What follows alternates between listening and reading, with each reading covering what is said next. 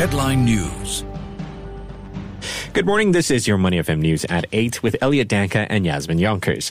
We start with local news. A Singapore-registered tanker collided with a Greece-registered tanker earlier this morning. The Maritime and Port Authority of Singapore had received a report at about 2:30 a.m. from the Singapore LPG tanker Crystal Sunrise that it had collided with a westbound Greece tanker Astro Saturn.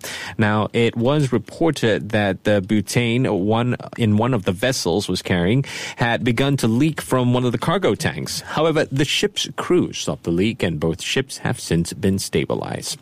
According to sources, SMRT Chief Executive Desmond Quek is stepping down after 5.5 years at the helm, and his successor is expected to be former Chief of Defence Force Neo Kien Hong.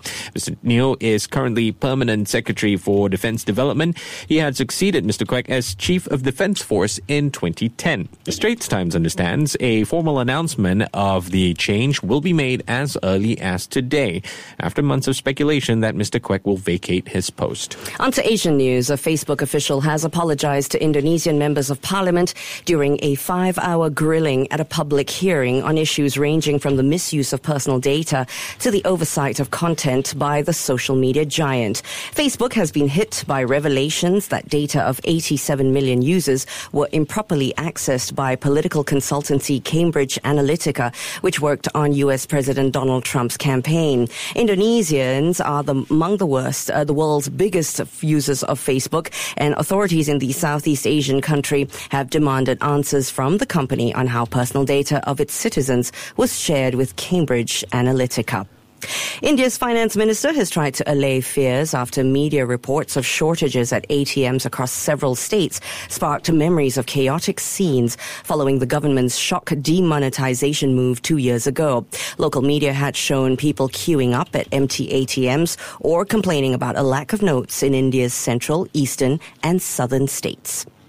And finally, in world news, Syrian state television says international experts have arrived in the town of Douma, the scene of a suspected chemical weapons attack. The inspectors arrived in Damascus on Saturday, but the start of their work was delayed given the rise to suspicion in the West that evidence might be tampered with. The BBC's Lise Doucet is in Aleppo. The chemical weapons inspectors have finally been allowed in to do that crucial testing to establish what kind of chemical agents were used in these suspected attacks more than a week ago.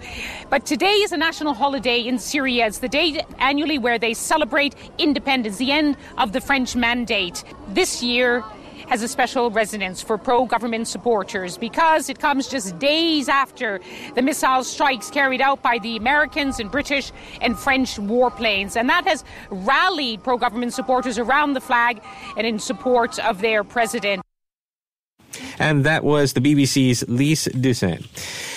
Finally, the U.S. military has seen the ISIS group resurge in some parts of Syria under government control. Colonel Ryan Dillon, a spokesman for the U.S.-led coalition fighting ISIS in Syria and Iraq, says the regime of Syrian President Bashar al-Assad and its ally Russia have not always been able to hold the terrain recaptured from ISIS. According to the Pentagon, the U.S. military is closely watching ISIS in Syria and Iraq, where the militants have lost 98% of the land they once held. Get more news at the Business Times and the Straits Times.